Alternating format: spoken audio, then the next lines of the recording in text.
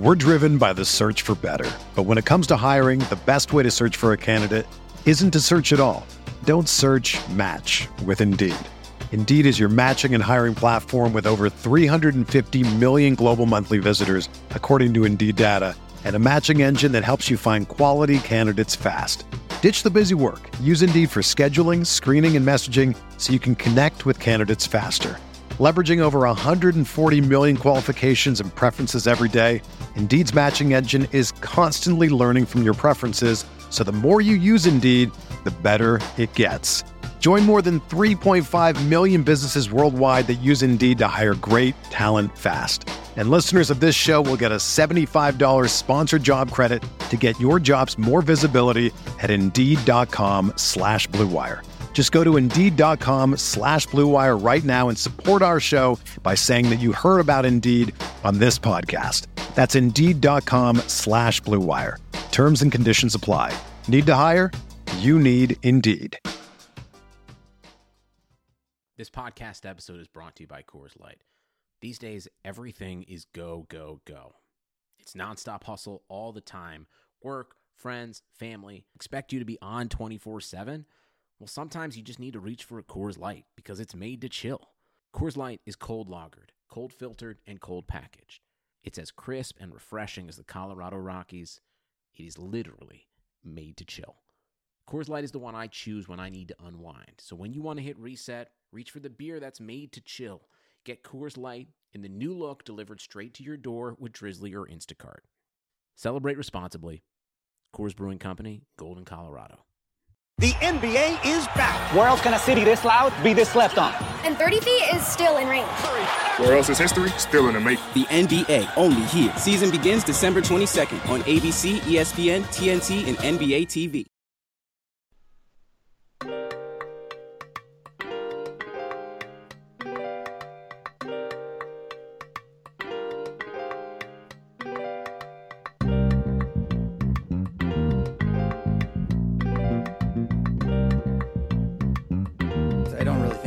Most of the time.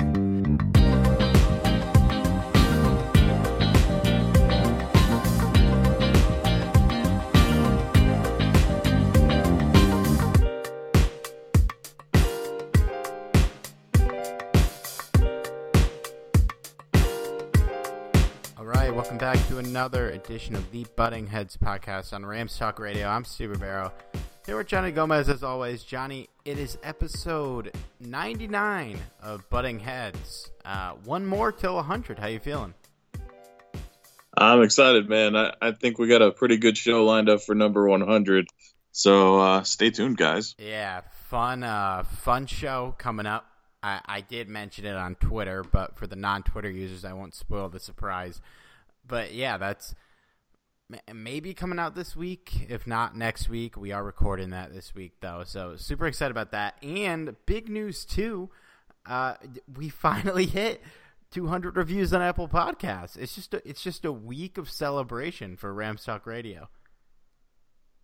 Yeah, now we don't have to hear you saying it over and over again. Yeah, agree. I mean, hey, if you haven't given us a review, you can still do it. Just to support the show. You won't be entered to win a prize, but I can retweet you if you want. If that means anything, probably not. But hey, man, yeah, we will be announcing the winner of that soon, I'm sure. I will leave that to Derek, who may or may not be on the 100th episode, so maybe he will be announcing it there. But yeah, keep an eye out for the shows in the feed, and either on that episode or on a Rams Talk Radio episode with Derek and Mike. Somebody will be announcing that soon. So if you're entered to win it, we appreciate it. We appreciate everyone listening and reviewing. Hey, we're at 99 episodes, so special shout out if anyone's still around from episode 1, which was 2 years ago, roughly around this time. So shout out to them if they're still here. 100 episodes is a lot to sit around and listen to us talk about a football franchise. Although I guess, during the history of butting heads, we haven't been bad. It would have been a lot worse 10 years ago. Oh, yeah. Yeah, that I couldn't imagine actually doing a podcast when it was like the 1-15 Rams. Like, oh my God. Literally I'd be like, okay, Steven Jackson had a game, everyone else sucked.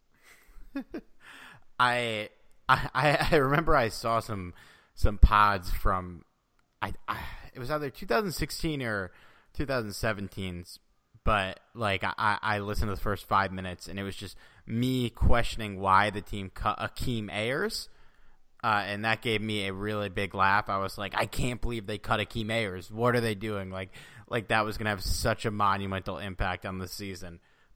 was that cutting?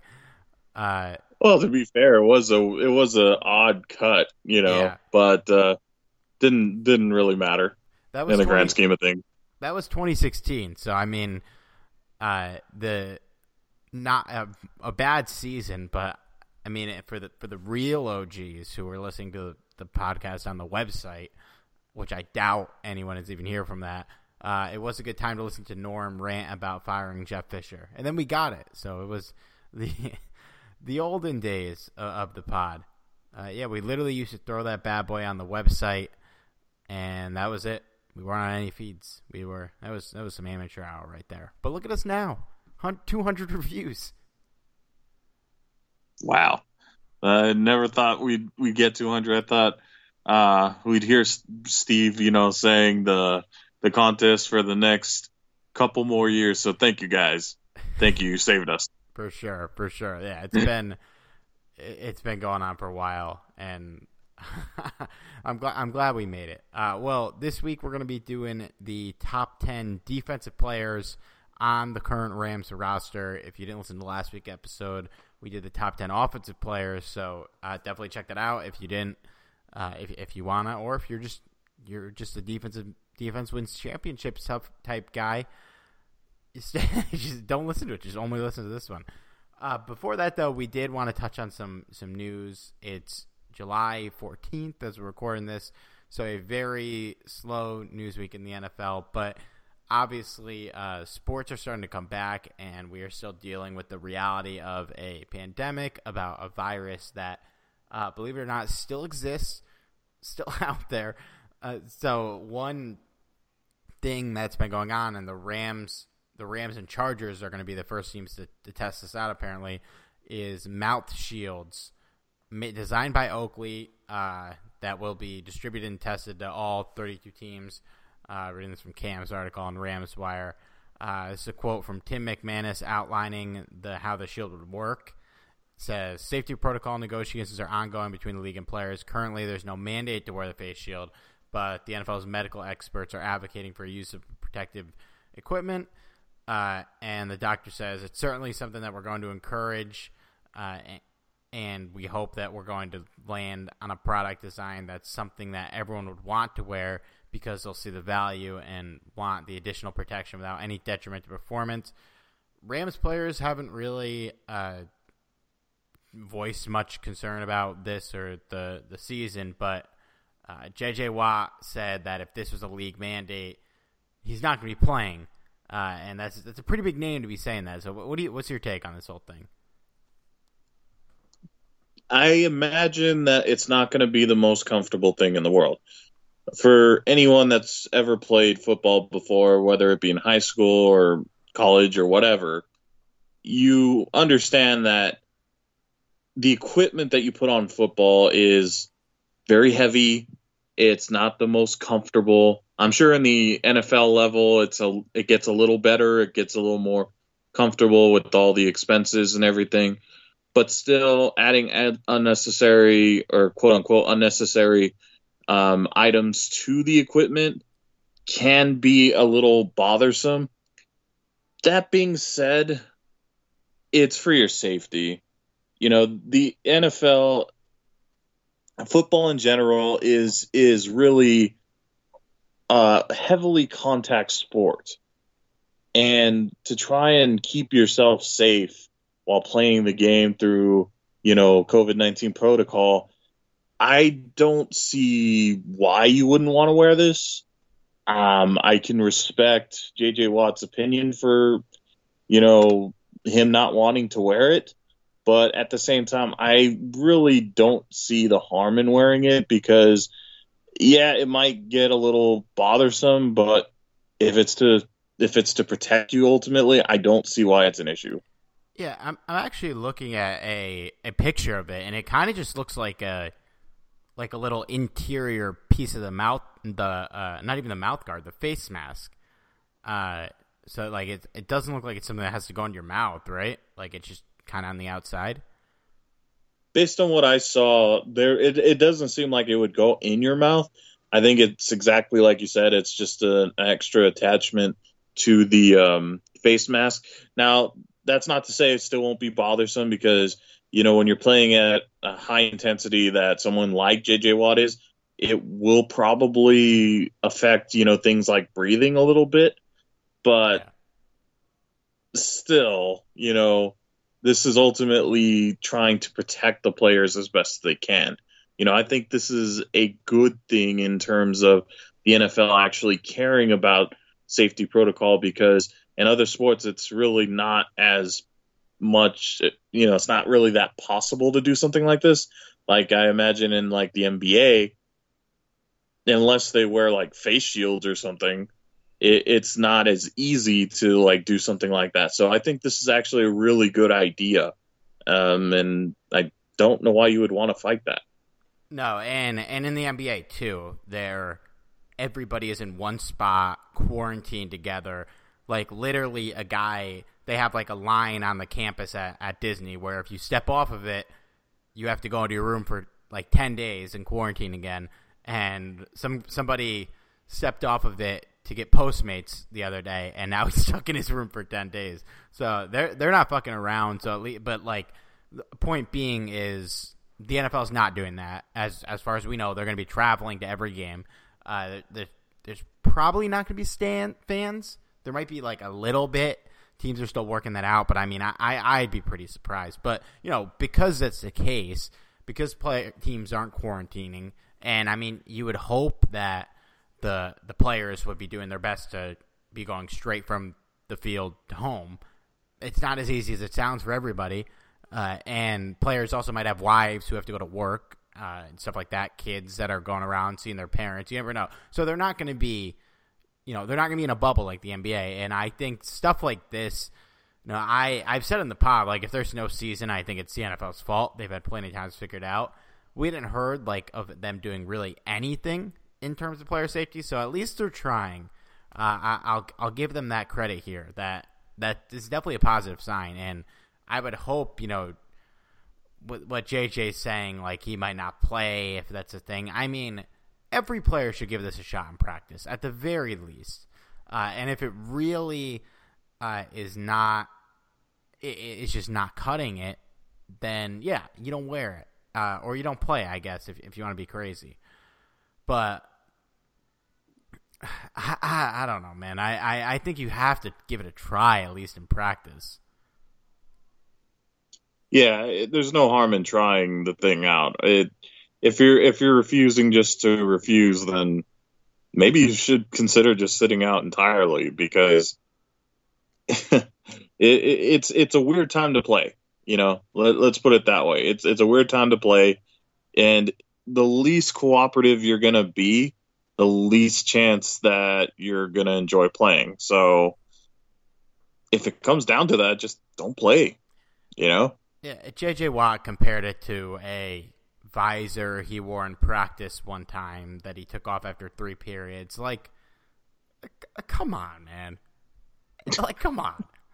You know that that's not a fair comparison, JJ. Like, completely different scenario. I understand, like, it might be the same kind of thing, but A, tons of players wear visors, and B, you weren't in a pandemic in year 2. Like, it wasn't. You weren't wearing that for public health safety reasons. Like he literally said I was wearing it to look cool. So not the same thing at all. Not even remotely close. I've never actually heard of someone like trying to wear a visor to be cool, but that's just me. Johnny, clearly you didn't play high school football, my friend. I did, and like, yeah, I don't know. Like, I can't see trying to wear a visor to be cool. I mean, I guess for me, I have a big ass dome, so like visors in general will be uncomfortable on me. So, yeah, there was visors around, but like I just avoided them because I just find them uncomfortable. And yeah, if I don't have to wear it, I ain't wear it. I didn't wear one either in high school, but it's I definitely knew kids that wore it to be cool, and I definitely knew kids that wore it to be cool and had the same thing happen. That happened to J.J. Watt. They took it off after like one game because they were fogging up. It's a little different for J.J. Watt, a first-round pick in year 2 to be doing that, but hey, it is what it is. And I mean, come on, let's be honest, man. If you're creating a player in Madden, you're giving that dude a tinted visor. That's right. I forgot about. Yeah, man, it's way cooler. It's been a good minute since I've played Madden. Now that I think about it. Yeah, same here. That game has fallen off, but honestly, I might buy it this year just out of sheer boredom. I don't know. Not much else to do right now, so might get my hands on it, but $60 for a game that's probably gonna be trash is not my dream scenario. Anyways, let's do top 10 defensive players on the Rams roster this year. A couple new faces, a couple guys that would obviously have been in this list last year departed. Johnny, I'm going to give 2 predictions here, and I don't know if you're going to disagree. A, I think we're going to have the same group of players in the top 10, not in the same order. But B, I think we're going to have the same exact top 4 in the same exact order. I have a feeling we're going to have the same top 2. You don't think 4? No. I mean, Johnny, I would faint if we didn't have the same top 2. I would literally like curl over from confusion. I'm gonna laugh if one of us has like a different top 2. Well, joke's on you because Troy Hill is obviously my number 2. Is that true? You're gonna have to listen to the rest of the pod to find out. But let's start at the top. Number 10. Who'd you have? So number 10, I felt like is because like. To me, the first 9 were like really simple to choose from. It actually came off from the top of my head. Maybe not in the order per se, but you know, I could think easily of the top 9. Number 10, I had to really, really think about it for a second, and I ultimately went with Sebastian Joseph Day, and it's kind of interesting because this is a guy that's supposed to be in a reserve role this year after being a starter last year. And I don't think that's really a testament to his ability because I do think Sebastian Joseph Day is really talented, and to have him as in a reserve role says a lot about our defensive line. You know, he actually surprised me a little last year. Maybe not perfect per se, but I think he could be a starter on a lot of other teams. So the fact that he's, you know, a backup, I think that says a lot about our defensive line. So I think he's going to still shine. I imagine he's going to be rotating in and out. And, you know, I think Brandon Staley is going to have, you know, a really good defensive lineman to work with as a reserve role. So, yeah, I think number 10 goes to Sebastian Joseph Day. Who you got, Steve? I also had Sebastian Joseph Day, so I think my prediction is going to come true. Honestly, I don't really know if there's anyone else I'd even consider for this spot.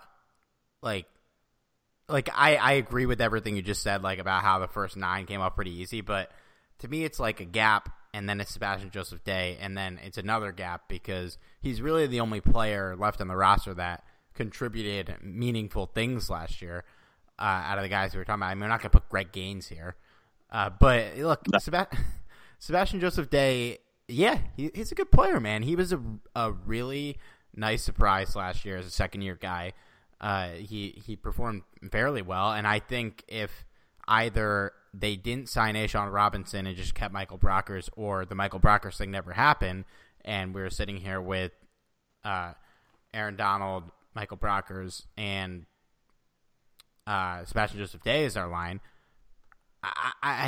or you know what I mean. But if he's a starter, I think we're fine with it, and I don't think we would look at that as a weak spot on the roster. So yeah, he in a reserve role, I think he's going to be great. And this isn't a new thing for the Rams. You look at the past when even when we weren't that good with Jeff Fisher, you had a loaded defensive front. You had guys like Will Hayes coming off the bench as a reserve. He was a really good defensive end.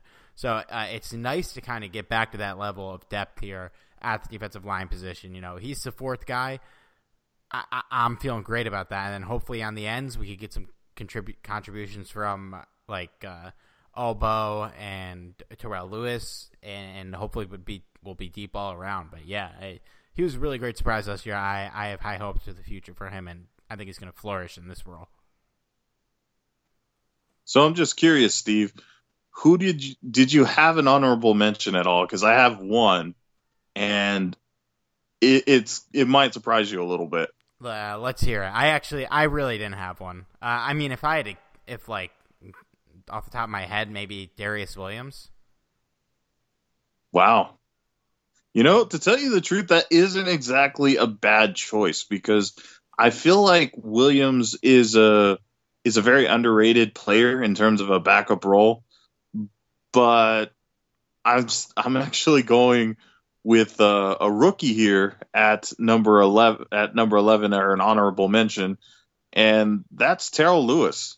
I have a really good feeling about Terrell Lewis, and I don't know if we'll exactly see it this year in terms of his progression or his impact, but I really think that Terrell Lewis is going to be a really good player for the Rams.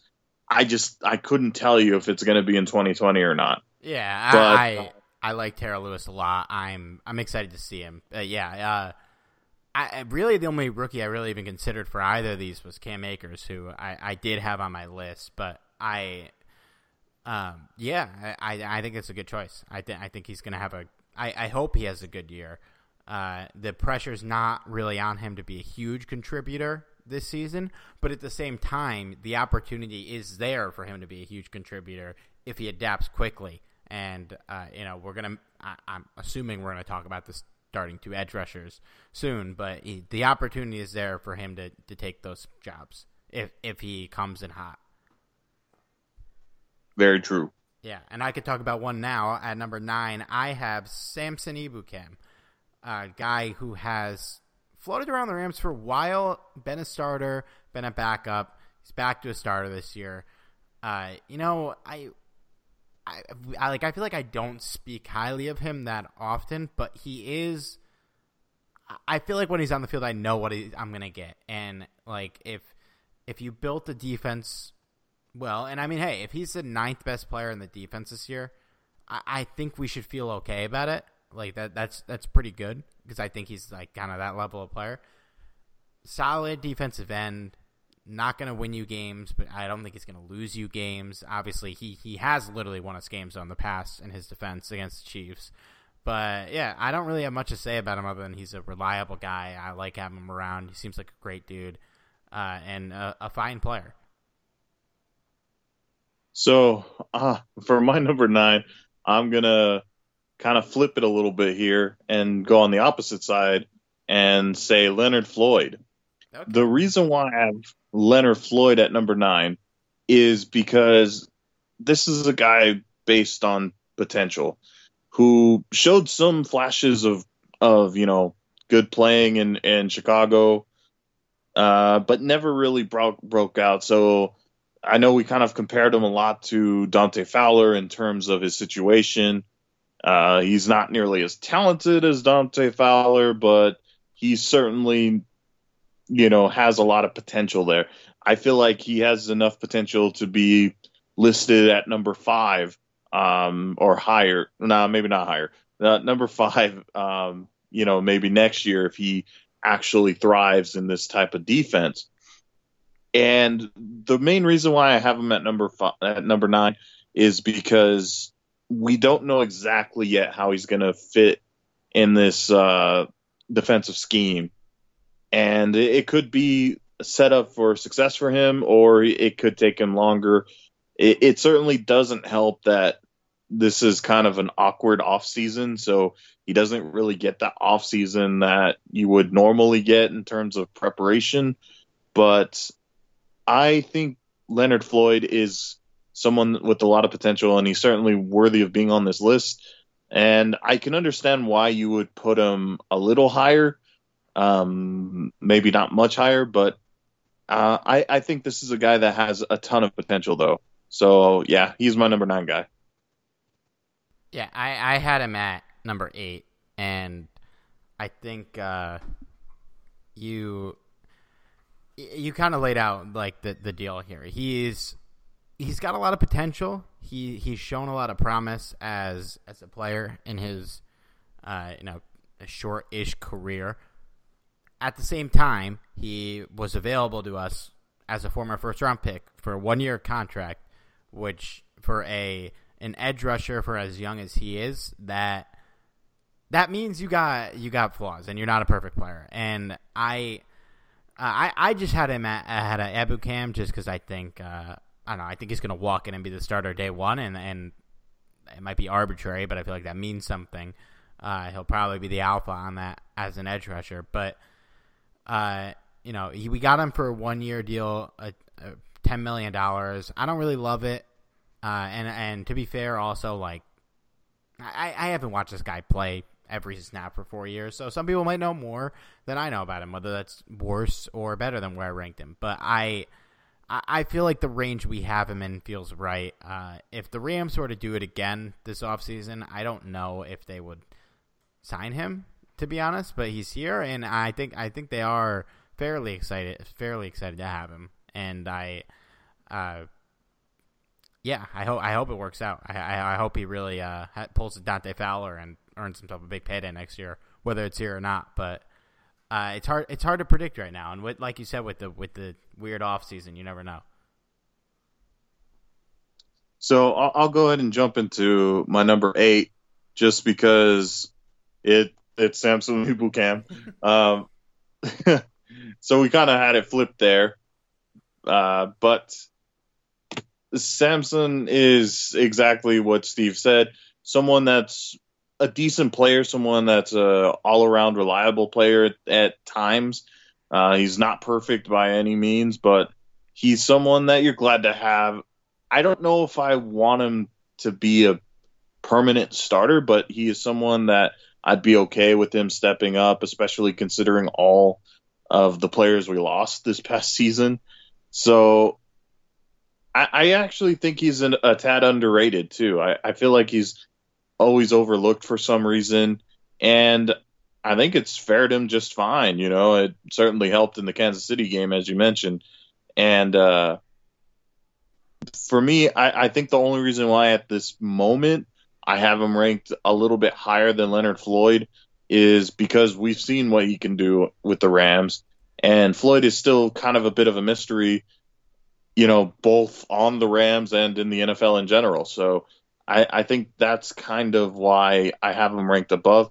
But Floyd can certainly be above Ebukam as soon as we see how it plays out. It's very possible that he might be more of a better fit for the Rams than Ebukam even is. So, yeah, that's why I have him at number 8. Yeah,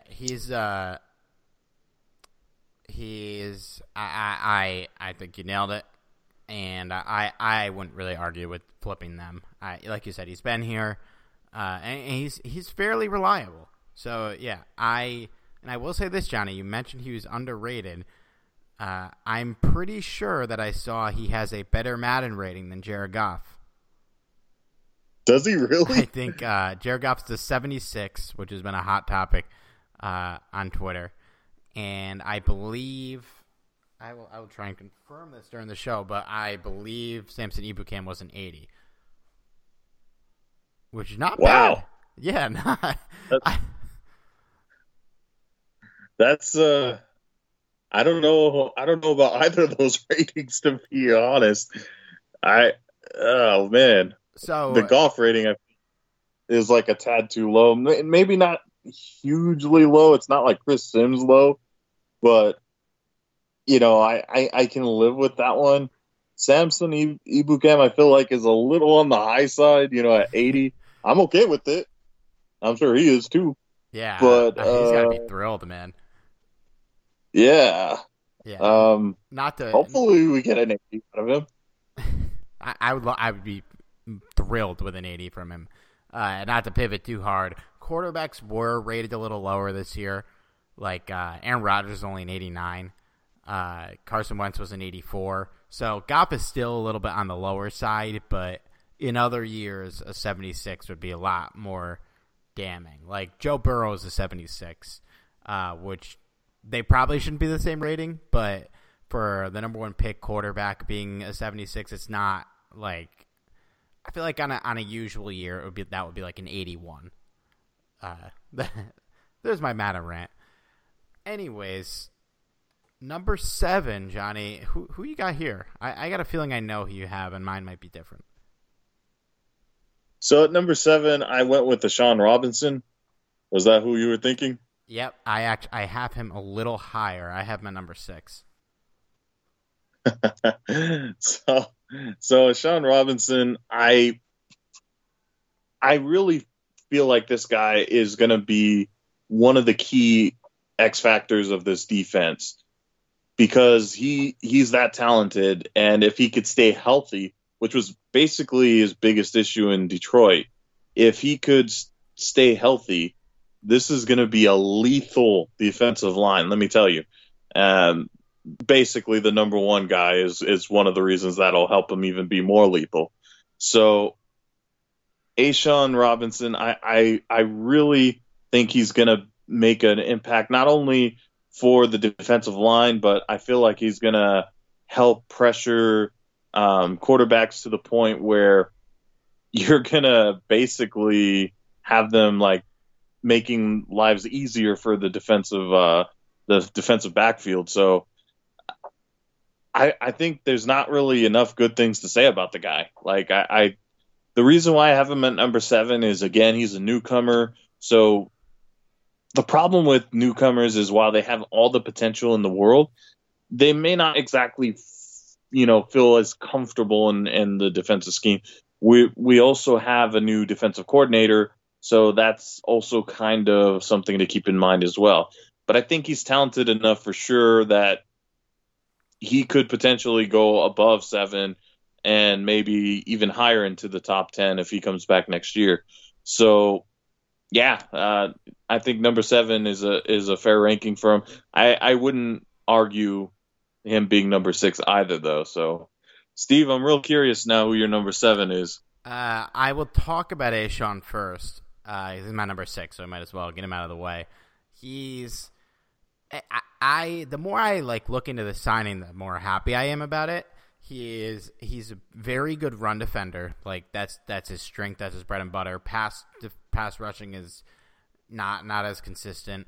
But when you're joining a team with Aaron Donald and with Michael Brockers back, I think it's going to benefit him greatly, because maybe we do just use him on early downs specifically as a run defender. Maybe he subs out for Sebastian Joseph Day on third downs or another guy or something like that. But I think he's walking into a really, really good situation for him, and I think he's going to thrive. Last year wasn't his best year, but he had a really good 2018, graded out really highly on PFF that year. His stats don't jump off the page, and you mentioned he's dealt with injuries, and he didn't get a massive contract with us, but he does not do sexy things like a really good run defender who doesn't pack any sacks basically. That guy's not going to command a lot of money unless he's an all-timer in that regard. And Deshaun Robinson is not, but I think he's a good player. So I'm excited to have him. And he was number 6. Number 7, and I'm obviously up a little higher, I had Taylor Rapp. Okay. Yeah. Interesting. Taylor Rapp, I mean, overall, last year, very, very solid. He had some flare ups. Obviously, most notably, gave up basically a game losing play against the 49ers. But as we've litigated a lot on this podcast, you can't blame a game on one play ever in football. There's a lot that happens in 60 minutes, but yeah, man, I love T-Rap. I'm really excited about him. I probably would have had him ahead of A'Shawn Robinson, but like making my list before the pod, I just got really giddy about A'Shawn. But yeah, I think T-Rap is going to step into Eric Weddle's role and thrive. Last year, he was originally kind of playing that secondary linebacker, third safety role, and then he had to step up to replace John Johnson when he got hurt, and I think he did step up. And I might be too low here. Saying it out loud as 7th, it feels a little low, but it's not a knock on him. I really like Taylor Rapp. I think he's going to have a nice year. I don't think it's too low. I imagine even if you had him any higher, it would only be one space, which brings me to my number 6 guy, which is Taylor Rapp. Now, the reason why I have him ahead of A'Shawn Robinson is really for one very crucial thing, and that's his versatility. So one of the things that the Rams have kind of set themselves up for, especially after drafting guys like Terrell Burgess and Jordan Fuller, I feel like they set themselves up so that they can use Taylor Rapp in an even more versatile role. So obviously his main job will be to take over Eric Weddle's spot at strong safety. And I don't think that's going to be an issue. However, I do think that he's going to still occasionally go in that hybrid linebacker role. And Rapp's going to be a key part of this defense. So that's kind of one of the reasons why I kind of, kept him at a little bit of a higher pace than A'Shawn Robinson. And let's not forget, Taylor Rapp was a rookie last year, and he still played pretty damn well.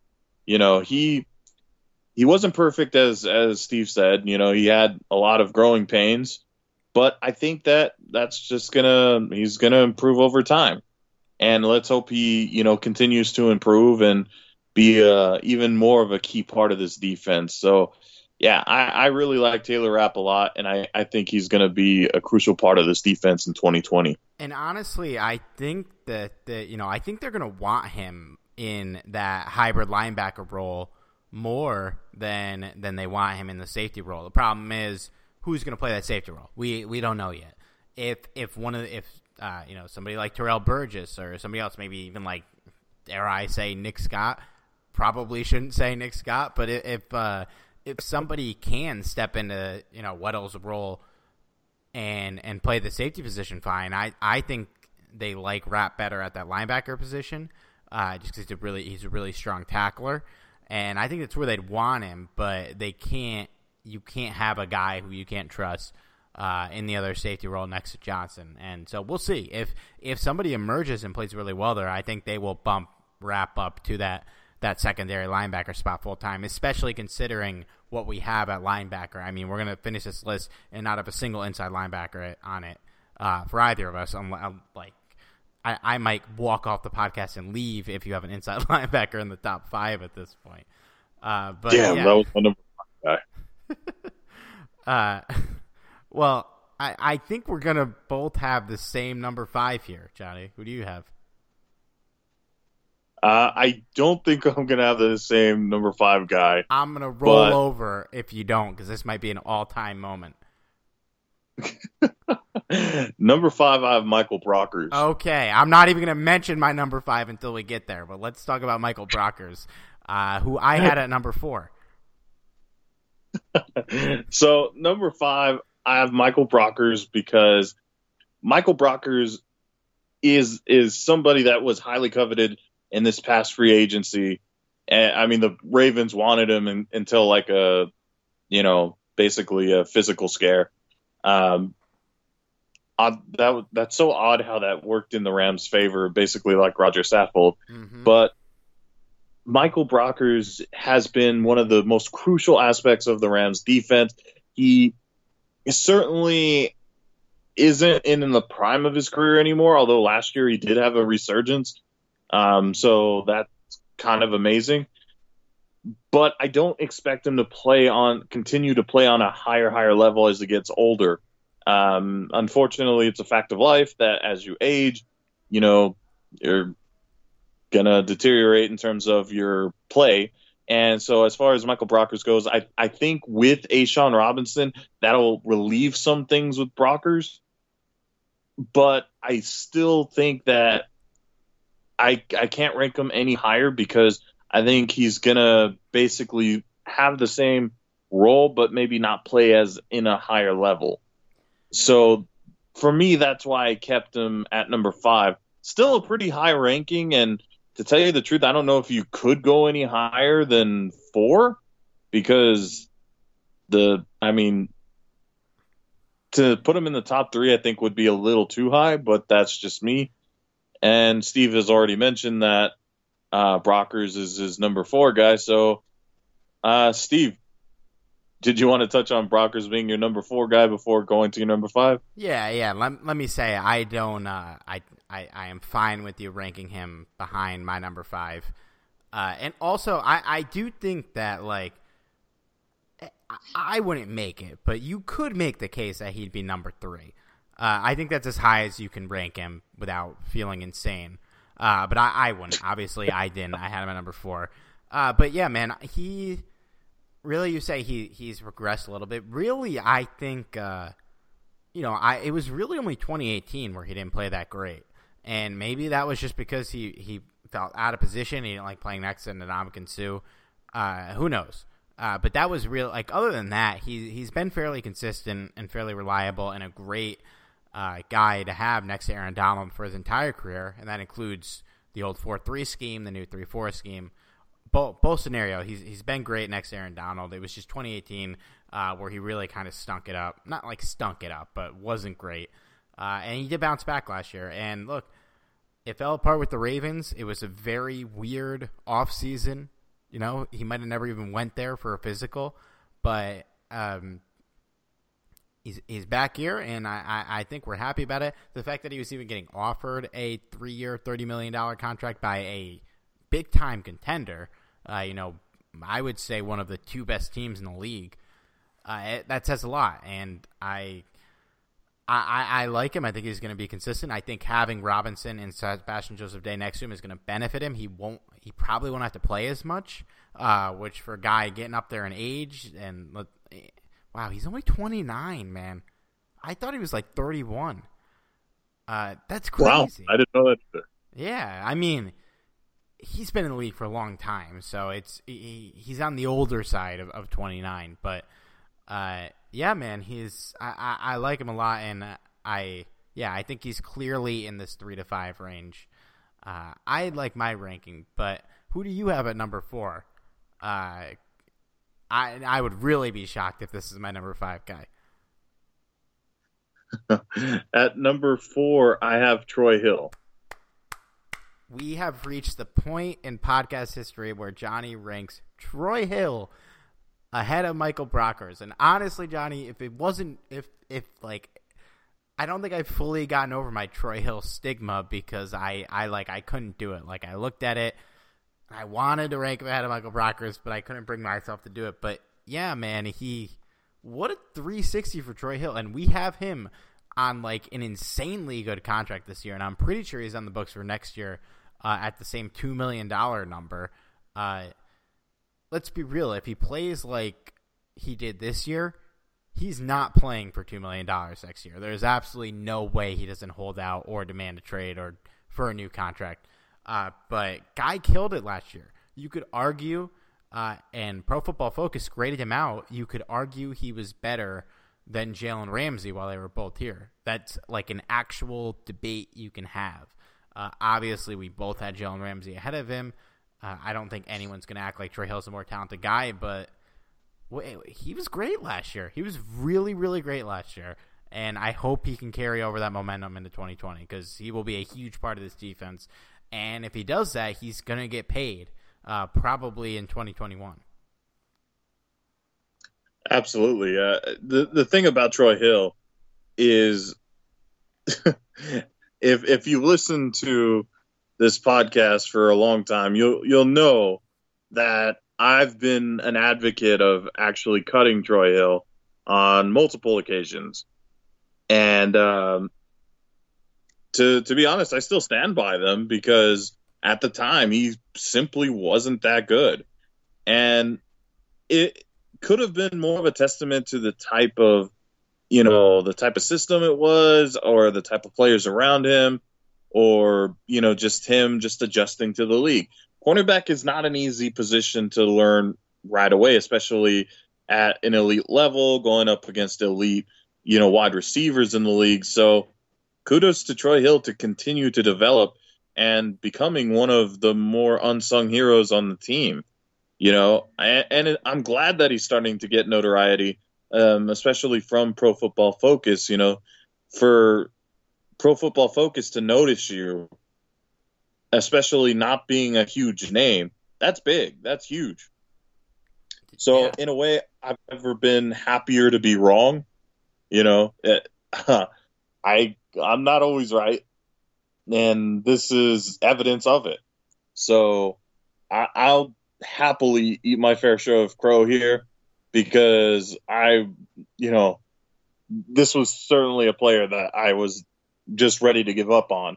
And for the Rams coaching staff, Sean McVay, even Les Snead to an extent, I have to say kudos, because they kept a really good gem here. And as Steve mentioned, on a ridiculously affordable contract. So if he continues to shine, he's definitely going to get paid. And I think I think this is going to be a huge year for him, especially, like I said, this may not be a perfect defense. Inside linebackers evidence of that, but considering the defensive line and the solid secondary that there is, I'm not too worried about the defense, to be honest. I'm really not. And Troy Hill is going to be one of the reasons why I'm not worried.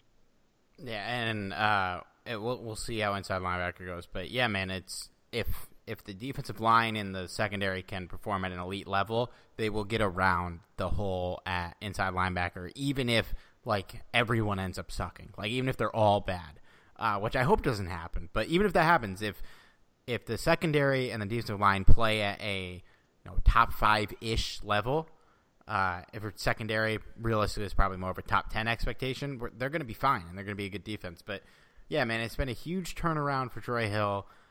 He went from he played a lot in 2016, and he was honestly awful.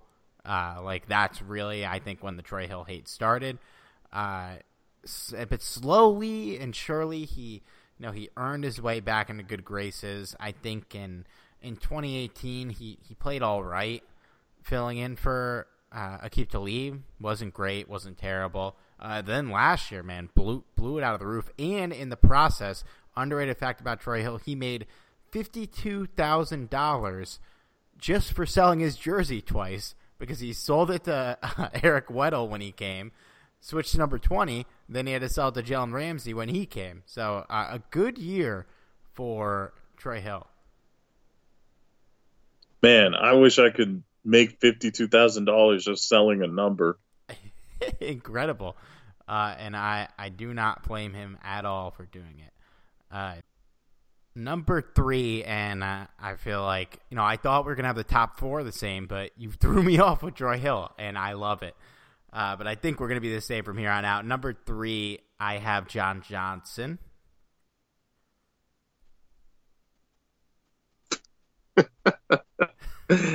I have somebody different. Me. I have somebody different there, Steve. No, you don't. I have Micah Kiser. No, I'm just playing. I have John Johnson. Okay. I am rooting for the best for Micah Kiser this year, and I really hope he cracks the list.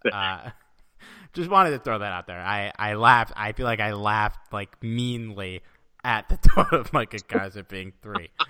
But hey, man, we really liked Micah Kiser coming out of college, and he just hasn't gotten a chance and he got injured last year. He probably would have been the starter.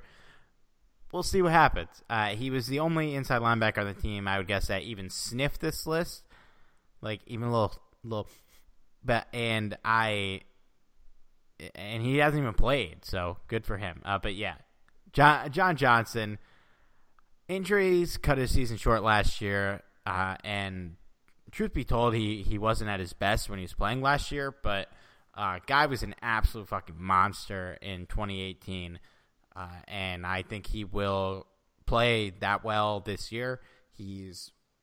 First year, he's not playing alongside, a veteran safety, which is going to be he's a leader in the secondary now. I mean, it's Jalen Ramsey is going to be the leader, so to say, but he's going to have a big role. Eric Weddle called the defense last year, so I don't know who's going to call the defense this year. Maybe it is John Johnson, but I don't have much to say about him, man. You could tell just when you watch him play, he's a damn good football player. What I like about John Johnson is the dude's instinctual, and I feel like that's part of one of the reasons why he's been such an effective safety when he's healthy. And while he may have not had a great 2019 season, mainly due to injuries, I have to say, John Johnson, when he's out there on the field, you always feel better about the team than when he's not on the field. And it was clearly evident that he wasn't on the field, throughout the 2019 season. So while Taylor Rapp did a fine job in replacing him, it would have been much better to have him there as your starting safety. So for me, John Johnson has that kind of an effect. While I don't know if having him throughout the entire season would have changed the 9-7 outcome, I do know that it certainly would have helped and could have possibly won a few games if he's out there. He's that impactful of a player. So if we have a healthy John Johnson in 2020, this is going to be a very scary defense in terms of the secondary. I really feel that strongly about John Johnson. Yeah, and let's be real. We might have had a little different opinions about this guy, but Eric Weddle did not live up to expectations for me, at all. So yeah, John Johnson was missed, and Taylor Rapp played well, but we would have been a lot better off with the three of them mixing it up back there. And it's funny when he came here too. We were really excited about Mo Alexander. He had that one flash in the pan great season, and John Johnson just took that spot right from him after Mo didn't play great, but John Johnson earned that spot, and then obviously 2018 he was incredible. So yeah, we're going to be a lot better off with him on the field than without him, and it's boding well that 3 out of the top 4 guys in your top 4 were secondary players, so it's going to be a strength of the team. For sure, yeah. You having this much depth, and like you even said, you even had Darius Williams, who is an potential honorable mention. To tell you the truth, I think there's a lot to be said about that. He is a very underrated player, and I hope to see him get a little more snaps because of that. So, if you really think about it, the Rams are pretty set in terms of the secondary. I really like that. I think there's a lot of potential rookies in there that can make an impact there. So I'm really looking forward to defensively how the Rams, like I said, this was a much easier list to compile than the offense. Yeah. I'll tell you that. Yeah, I was surprised. I thought it would be a little harder, but the top 9, even Joseph Day. I mean, the whole top 10. I feel pretty good about all these players except maybe Leonard Floyd, but who knows there? And even that we still ranked him pretty high. But yeah, we are going to need somebody to fill Nickel Roby-Coleman's spot. I think that's a little underrated of a subject. Honestly, we probably should have just kept him, but that's another topic for another day. David Long, we didn't even mention, a guy we liked coming out of college. Didn't really get a chance last year, or maybe he fills that spot. We'll see, man. But speaking of cornerbacks, number 2, I'm going to assume we both have Jalen Ramsey. Yeah. Yeah. Jalen Ramsey, man. So last year was his 4th season, and he made the Pro Bowl. And everyone was like, he really deserved to make the Pro Bowl this year. And I just want to say, like, when you get to the point where you make Pro Bowls and All-Star games and everyone's like, well, they just chose him because, he's so-and-so, that means that you are like a goddamn legend. It's happened with like guys like Russell Westbrook in the NBA. He doesn't have that great of a year, but you put him in the All-Star game because he's Russell Westbrook. Jalen Ramsey hit that point in year 4, man, on a year where he got traded. They still threw him in the Pro Bowl because, shit, man, it's Jalen Ramsey. You got to have him in the Pro Bowl. I know it's like a silly way to show like how just good of a player this guy has been. And last year, he comes in midseason. I think, he didn't live up to his sky high expectations, but he was good. And with a new coach, with a full year to adjust, even if the camp's going to be a little weird, I don't expect him to play like he did in 2017, but I do expect him to be playing at a legitimate Pro Bowl level, not like last year. So the thing about Ramsey is I think that, like Steve said, when you command that much respect and it's given to you, that says something about your skills. And Jalen Ramsey is certainly up there. Whether or not you believed he had a Pro Bowl season or not is kind of beside the point. It shows how good of a player he can be. Now, for people that are kind of skeptical or doubting a little bit about this guy, as much as I like Troy Hill and respect Pro Football Focus, I don't know if I would necessarily rank him above Jalen Ramsey, just because I think Ramsey is a really, really talented player.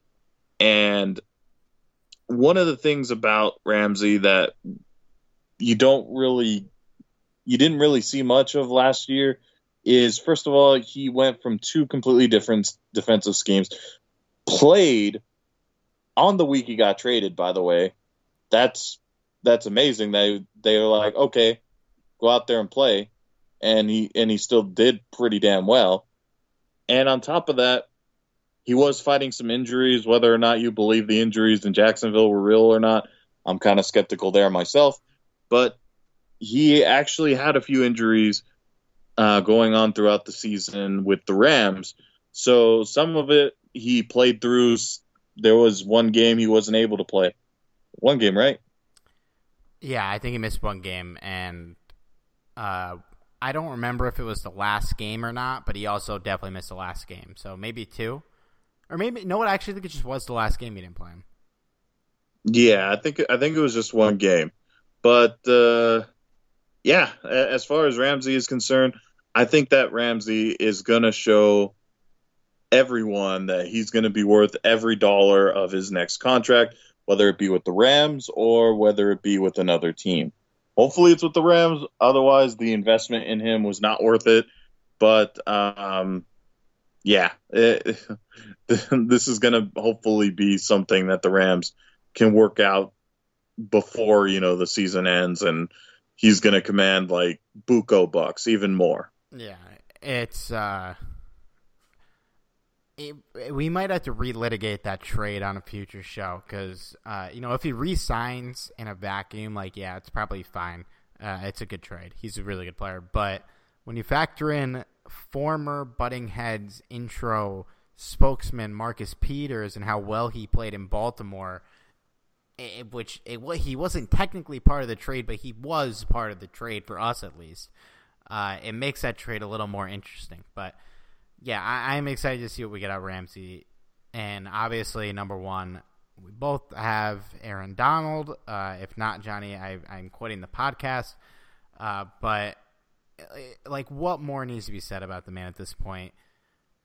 Just enjoy watching him play. I'm only 26, but not counting quarterbacks, he may be the best football player I've ever watched in my entire life. And I wouldn't be shocked if 30 years from now I say the same thing. He's, in 6 years, he's compiled just an unbelievable,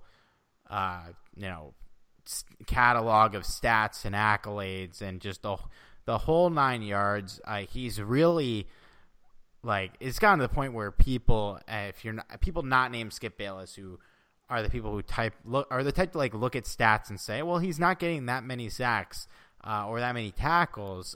You look at him and you say, well, I know that dude is a fucking baller and potentially the best player in the entire league. And he may never get to 20.5 sacks again. It's unbelievable that he did that. He may never even sniff it again, but every time, if this guy is on your football team, you have a chance to win the game no matter who you're playing, in my book, at this point. He's become that good, and he can turn a game, the weight of a game like that. I mean, the year he got 20.5 sacks, he was getting double teamed something like 70% of plays. As an interior defensive lineman, he almost set the sack record, getting double teamed every play. I can't wait to watch the rest of this guy's career, and I hope he spends it all with the Rams. Yeah, Aaron Donald is, you know for a fact, whenever you're watching a player and you can sit there and just admire his play and think to yourself, this guy's going to be a future Hall of Famer. You kind of saw that immediately from Aaron Donald. And it's kind of funny because Steve and I kind of brought this up, as kind of a semi-joke that this guy was going to be a future Hall of Famer in his first year or two.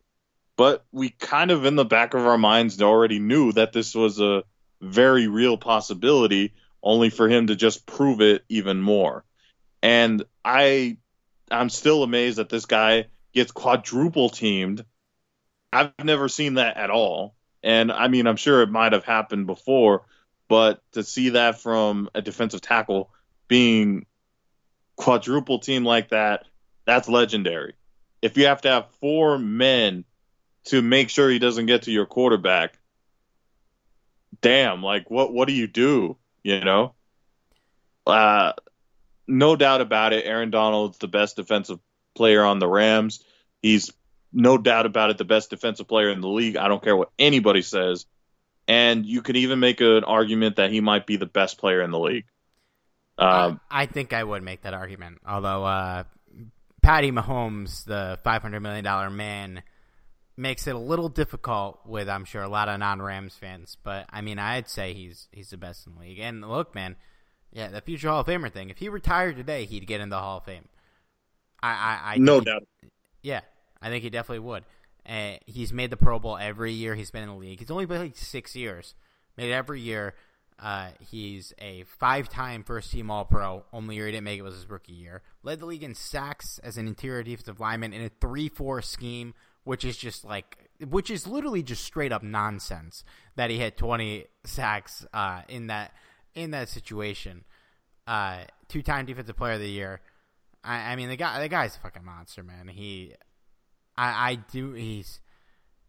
29 too. It's nuts. He's the same age as Michael Brockers. But yeah, man. I think at least we have another 3 years of him playing at a first team All-Pro level. Maybe not 3 years of him being the best player in football. And I think I don't see him slowing down really anytime soon. And he's that good.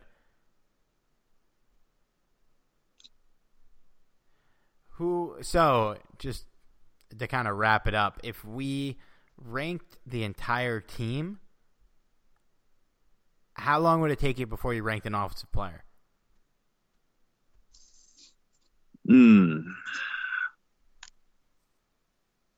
That I guess if I had to, because ultimately our number one player, both of us, our number one player was Robert Woods. Yep. So I definitely wouldn't rank him above Aaron Donald, and I definitely wouldn't rank him above Jalen Ramsey. You could make an argument for John Johnson, but I don't know if I would rank him at number 3. So I would probably put him at the number 4 spot. Yeah, I think I'd have Woods at 3 and Johnson at 4. But yeah, right around that range for me too. Yeah, it's an interesting turn for the team that we've gotten to that point that an offensive player might not even be in the top 3. But these guys are good, and that's not even a discredit to Robert Woods. But yeah, if Ramsey plays at even like 90% of his 2017 form, it doesn't really matter what the rest of the guys do. It's going to be an insanely good defense, and there are a lot of other good players around them. So, you make there's arguments in sports and habits in basketball. It's a lot. It's like, do you want to pay max money or big time money to like this guy, or would you rather play 3 players like the same amount of money? If you can get that output out of Jalen Ramsey, I would rather pay Jalen Ramsey. And look at Aaron Donald. Would I rather pay 4 players $7 million a year, whatever would make up his contract? Hell fucking no. Give me this guy every day. We're lucky that. And look, credit to Les Snead, man. That wasn't an easy pick to sell at the time, drafting Aaron Donald. And that has been his magnum opus at this point. That sealed his career. If he didn't make that pick, he might have gotten fired, given the Greg Robinson pick. So, and I think we talked about that a while back on the draft pods, but yeah, we're lucky to have him. Yeah, you got any final thoughts? Just that only, at least at the taping of this podcast, there's 9 days left until we get baseball. Go Dodgers. Shout out to the Marquette Golden Eagles alumni team. Just took home the title in the TBT, baby, the basketball tournament. $1 million to my fellow alums. Everyone in Los Angeles area is like, who? Hey, Jameel Wilson was on the team, former Clipper. Darius Johnson Odom, former Laker. Who? Yeah. Baseball, dude, soon we are going to have a lot of sports. I saw a schedule for like August 3rd, and there was literally like 20 games from 3 different leagues, because hockey's coming back too, basketball, obviously, and then baseball. It's going to be fun. It's about time. I'm excited for it.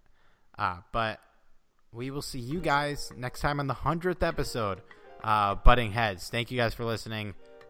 Coming with us along the way, and follow us on Twitter at Cerbero, at JohnnyFountain6, at Talk Rams, and we'll talk to you soon. I don't really think I'm an idiot most of the time.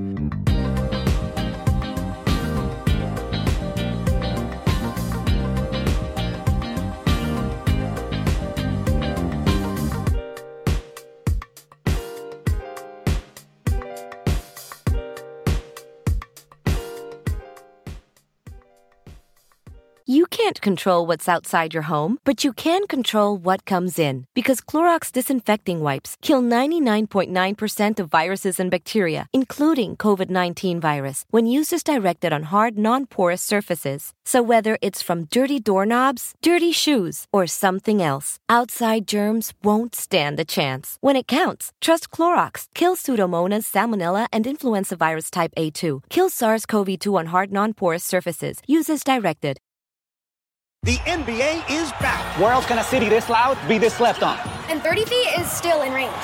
Where else is history still in the making? The NBA, only here. Season begins December 22nd on ABC, ESPN, TNT, and NBA TV. Sugar Ray Leonard, Roberto Duran, Marvelous Marvin Hagler, and Thomas Hearns. Legends, whose four-way rivalry defined one of the greatest eras in boxing history. Relive their decade of dominance in the new Showtime sports documentary, The Kings, a 4-part series premiering Sunday, June 6th, only on Showtime.